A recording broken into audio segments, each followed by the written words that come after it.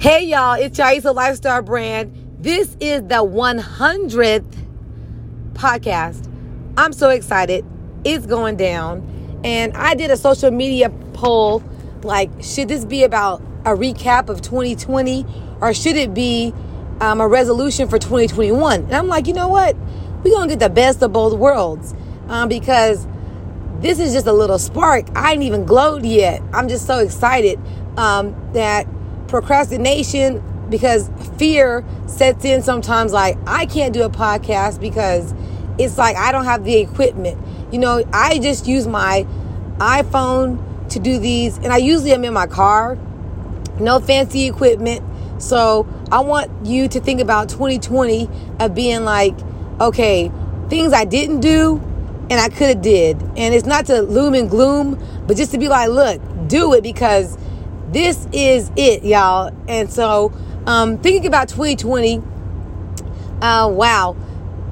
I started my 2020 in, I want to say November. A woman that frequents dealers where I work in retail, she happened to just pass through. And like when she comes through, she usually is kind of tinkering around for a sale, or she may have something in mind. Maybe she was one time going to her high school reunion. One day she was kind of like getting things ready for her reunion. So I would see her just from time to time. But this one time she came in November of 2019, she just made a statement to me in passing. And usually she would stop and we would talk. She just says, let it go. That was November 2019. And man, I had been going back and forth about selling my house because when you're divorced, either you're going to divide the assets, or for some things, you know, you got to put your own vehicle in your name if you guys were both, you know, on the deed. And when you have a house, if, you know, that person is like, don't want to pay no more, and you're like there, but his name was on there too. So he was like, either you're going to pay the house by yourself or, you know, you got to sell it. But then because there was equity in the house, he was more about that paper, you know. Me, I was more about the legacy, you know, having 3 kids. I'm like, it would be awesome to have some real estate. But that's not where his mind was at. And when she came in and said, let it go, I was like, but, and she was like, I said what I said, you know, so it was kind of like, dang. So I finally bossed up and met with the real estate agent because I had been curving her since August. You know, she would text me. I would just I'd leave her on red, or I would just not respond back. I would say something just to, like, you know, pacify her at the time. And I made her to be this bad person, you know. We met at a Starbucks, you know, and when we were meeting, it was all about discussing like how everything would be divided up. She said her real estate firm, they pray. And so I was like, well, pray right now. So she prayed, and as she was praying, she was shivering, and when we opened our eyes, she was crying. She said, you're serious, you know. And yeah, I was serious because I had not been in a position of being a mom of 3 children and being faced with like not knowing what to do next. Because before, when I was single to mingle, it was just like, do you, boo. But when you have other people relying on you, that's just not the way to do it. Even as a single person, everything should always be God first as a, you know, consultant. And then when I have that peace to move accordingly. But I just didn't have none of that. So finally the house is going to be sold, and then our house is going to be put on the market. So that's November, around Thanksgiving time. And then finally the house goes on the market in December. And the house had multiple showings, and it was like, wow, it was getting real, you know, because when you have a showing, you have to take out your personal items, and we have pets, so we had to take our pets with us every time someone would come over to see the house, because that could be a deal breaker if people did not like pets. And we had to put minimal like maintenance in the house, but it was going to be like as is house, you know. So in January, the house sold, and I remember like getting one offer, and then they want to like kind of like negotiate the price down, and then that fell through. But then the next week, the house really did sell, and boy, like everything just sunk to the pit of my stomach, you know, like, oh my gosh, it was real. And then about a few days after that, I get in a car accident. Someone hits my car, and it was like a night. It was raining, I hadn't even bought much. I just went to the store because my daughter wanted some gum. I bought some bottled water, just a few things. And the dude didn't have no insurance, no license, no tags. And since it was on a grocery, store property, I guess it was considered private property. And there was nothing to be happened, no action. Like, he wasn't gonna get arrested. There was no penalty. So I was hot, So here I am. My car is not drivable. Like, he hit my driver's side front, where like all the body of the car was like crunched in, and the tire, it was just not drivable. So I had to get my car towed. Had one of my neighbors pick me up, and it was just sad. And then that night I had to kind of get myself together. Like, tomorrow is like, a school day. I got to get to work, and not only do I work, I also teach fitness. That's an extra pit stop. So you don't really realize all what you're doing until everything's at a halt. Because before, I guess I thought it was normal. I get up and go, and that's just my thing. But I didn't realize I do a lot, and it's not to brag on myself, but like, as far as being when I was a primary caretaker of my kids, their food, if they got sick or they needed something, I was just going to do it. It was no question to it. But when I was not able to have transportation, I felt like, what? And so that night, I just couldn't go to sleep, because I thought about the accident, like, regret, like, had I not gone to the store, and like, oh my gosh, and then he don't have no insurance. Like, had he had insurance, I could have been set up, to be blessed, and stuff like that. And so I like reached out to two people who I know have said they have extra cars. I reached out to my ex to say, the kids got to get dropped off at school. I might need a ride too. And he was like, well, my wife is going to come, So I'm like, any other time, if he was picking up the kids, his wife wasn't going to be with him. But I just felt like I don't need no more insult to injury. So I'm like, I don't need no ride. Just make sure the kids get to school. And so I'm here trying to cancel my Zumba class in the morning, because that's just something I feel like I don't have to do, because that's like an hour right before I have to get to work. And it's like, I need to just have time to make sure I can get to work. And then it's like the gym, I reach out to them and they're like, we can find a sub. But then that morning they're like, we couldn't find a sub. We can get you an Uber. I'm like, they is really trying it. So they're like, we'll get you an Uber.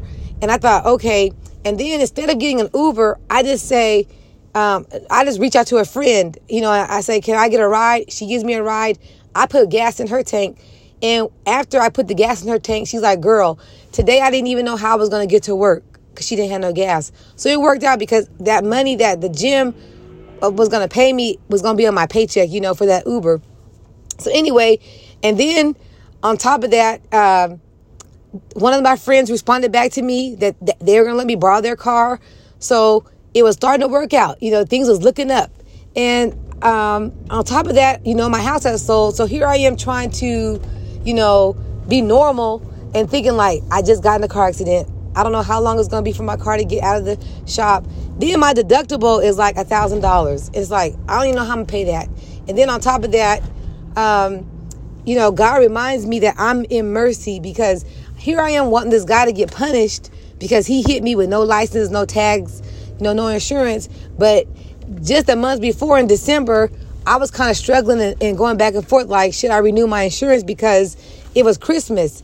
That shouldn't even be a question. Like, whenever you're like forced or faced, not even forced, but faced with paying your bill, you shouldn't be thinking about, is this a necessity, or a luxury? And it's like, from that point of me hearing God's voice say that I'm in mercy, from this dude that had nothing to give me, couldn't help me. And, pretty much his car was undrivable. It wouldn't even start. And yet and still, I'm like wanting some vengeance, And so God's like, you're in mercy, because you wouldn't gonna be able to do nothing without no insurance, So even though I don't have rental on my insurance and all that stuff, at least my car is in, a position to get repaired. This January, I finally find a place to live, an apartment. I was like, you know what? Just flip the script. I'm going to have a good time being, single woman swag with new apartment, less responsibilities, because I was living in a 1,700 square foot house, big yard in the back, yard in the front, like all this space. And now I can downsize and kind of like just not have such big utility bills and, all that good stuff. And then, things is looking up. So I find an apartment, and I really don't have peace about it because I'm like, it's just an apartment. I'm like, like I haven't been in an apartment in so long. And it's like, I just kind of like, okay. And I don't think I'm settling, but it's just like, okay, so get this apartment, and just randomly, the day I'm supposed to go pay the deposit, then here I get a visit from one of my Zumba friends. And she's like kind of catching up. I'm a pretty transparent person. I'm pretty private, but I share things. Like, that's a defining important point in my life, moving from a house of 13 years. So I share with her I'm moving, and where are you moving to, she asked, and I share with her. And somehow that apartment complex rings a bell with her. She says, that apartment complex was shot up yesterday. My husband is a police officer, which I know that.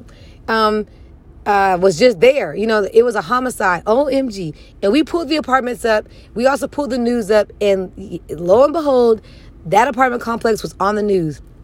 Do you know the next day that apartment manager had the audacity, as if Audacity is on clearance, had the audacity to call me and say, are you still coming to pay your deposit? Because I didn't go and I didn't call. I just left them on vacancy because I'm like, I let her know that my primary focus was like safety for my kids, and like that information was withheld. And then my friend went on to say that those apartments were commonly robbed, and cars were broken into, and all that stuff. So it was kind of like, I'm glad that she came, because otherwise I would have just moved in there. And it was a 2-bedroom apartment, very small, but it was okay because I felt like I'm just starting over again. So then that friend recommends another apartment complex, and then they only have a 2-bedroom available, and then they would have a 3-bedroom available maybe. And so by the time I go there, I see the 2-bedroom. It's nice. It's roomy. It's like in a nice neighborhood, but just kind of like off the highway. I had concern, like it was just so far from everything. And I'm a creature of habit. I just liked living where I lived at because it was close to everything. I love my neighbors. So I, go there to put my deposit down, and they have a 3-bedroom apartment available. So I'm like, yes. So I put this $300-something down for this apartment, and I'm like, yeah. And then now it's time for me to get to moving. And at that time, that week of moving, I have boxes. Friends have been supportive. And then my sister-in-law, she texted me, she called me because my birthday was the same weekend as well. And she's kind of checking in on me. But then here it is the Friday before I'm moving, and she is like, just shows up to my job. And when she shows up to my job, I'm like, okay. And I just straight up ask her, it will help me to move in with you, but will it be vice versa? And then, she, like a silent tear just rolls down her face, and she says, I'm there for everyone else, but not everyone is there for me. And it was kind of like a humbling moment because, when you're going through your own things, you rarely check on other people to see how they're doing. And at time when you feeling pitiful and sorry for yourself, you may not even think you have anything to offer anyone, especially when you just kind of fell out of touch with them. So from that day, I was like, okay, that minute it was like, okay, I'm moving in with her. And so I had to call the apartments, and I put this deposit down, and it's like they're going to decide if I'm supposed to move in with her or not. And when I called, the application was approved, but somehow they was trying to process something else, and they hadn't got to it yet. And she says that she will gladly give my deposit back, even though they don't normally do that. Do you know? That was like, what? So it was excitement. But then there was still some hesitation too, because I'm like, I had an apartment. I told my kids we're moving to this apartment. And then now here we are moving to my sister-in-law's house, which is family, but at the same time, it's like not our own space. And it was just so many mixed, emotions, blah, blah, blah, blah. And then it happens. The move happens. And that's just only, I moved into February. So January was like having to find a place. But February, I had to be out of my house. And so now it's February 25th. And then move. And then I'm there for like a few weeks. And then the pandemic hits. And then March 25th is my last day working at my job. Because now everything's shut down. Like, we were one of the last stores in the mall to close. And wow, talk about like what? I thought it was like the crossover, like the children of Israel about to cross over into the promised land, because it's like, now it's like, what's next? Like, what if this mall never opens up again? Not that I thought that, but just kind of like those thoughts kind of was in my mind. That's March, and then my unemployment doesn't kick in because like all the whole world is faced with a pandemic and trying to get unemployment benefits. And so the blessing is that I had got money from my house, not a lot. And so then having moved in with my sister-in-law, I'm only having to pay half the rent, half the utilities. On top of that, her landlord says no rent. So mind you, now I ain't got to pay no rent for like a few months. All we doing is paying utilities and like food. That's a blessing. That's now, pandemic, March until May. I go back to retail work in May. That's when they called some of us to go back. Like out of 127, 27 of us were called to return. And when the store manager called, she said I was call number 4. So it was pretty awesome. Like, even though I didn't know if I was going to go back or not, but just the fact that I got an invitation to go back. While at the same time, I also had applied to teach adjunct at Rose State to teach English composition. So I had this interview around that same time. So I had like options now. So when dealers called me back, it was like, not that I was debating not to go back, but it kind of felt like I had an option too. But I knew this adjunct job wouldn't give me no benefits. But at the same time, it was just like there had been such a opposition of me doing anything else but retail that it was just enlightening to have something else that I could do. And I ended up getting offered a position at Rose State to teach 2 classes, and that wouldn't start till August. So, mind you, go back to retail in May, and in May it was pretty awesome because, I skipped a whole lot. In January, I also started cosmetology school, so I started beauty school, but then when the pandemic hit, I just pretty much was doing Zoom classes with the beauty college. But then when I went back to retail, since the hours were modified, the hours were not as long as they used to be. The mall used to be open from 10 to 9. Now the hours were like 11 to 6. So I didn't really have the flexible schedule. And it was kind of like, I felt like to slow down. So sorry that I just add that in there, but I did start beauty college in January as well. So when I go back to retail in May, it was pretty refreshing because there were so few of us. There were only 4 of us from cosmetics on the floor. And so with that being, we had zones. And so I was able to work at the MAC counter, Lancome, Estee Lauder Clinique, and fragrance. I mainly worked in fragrances and MAC. And I learned to really color match with confidence where a customer, they didn't know that I was in MAC. All they saw is I was wearing black, that I stood up in that area and they needed some help. And I felt like I got really good at the NWs and the NCs, neutral, warm, neutral, cool.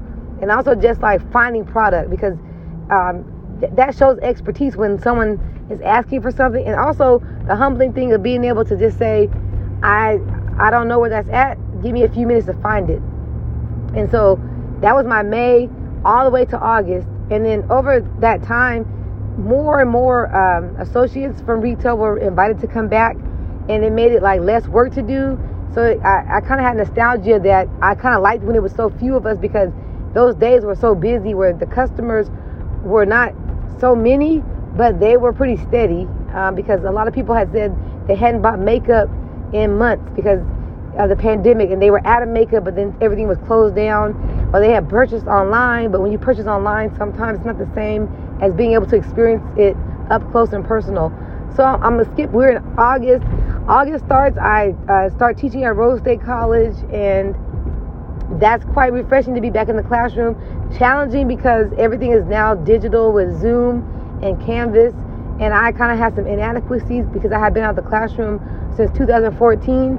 So I felt a little challenged, But then the students, I really like the interaction of students that they're just so like, they're so new, and they just because they're new to college doesn't mean that they don't have expertise or they don't have like something to offer, to the conversation. So I felt that was very like rewarding.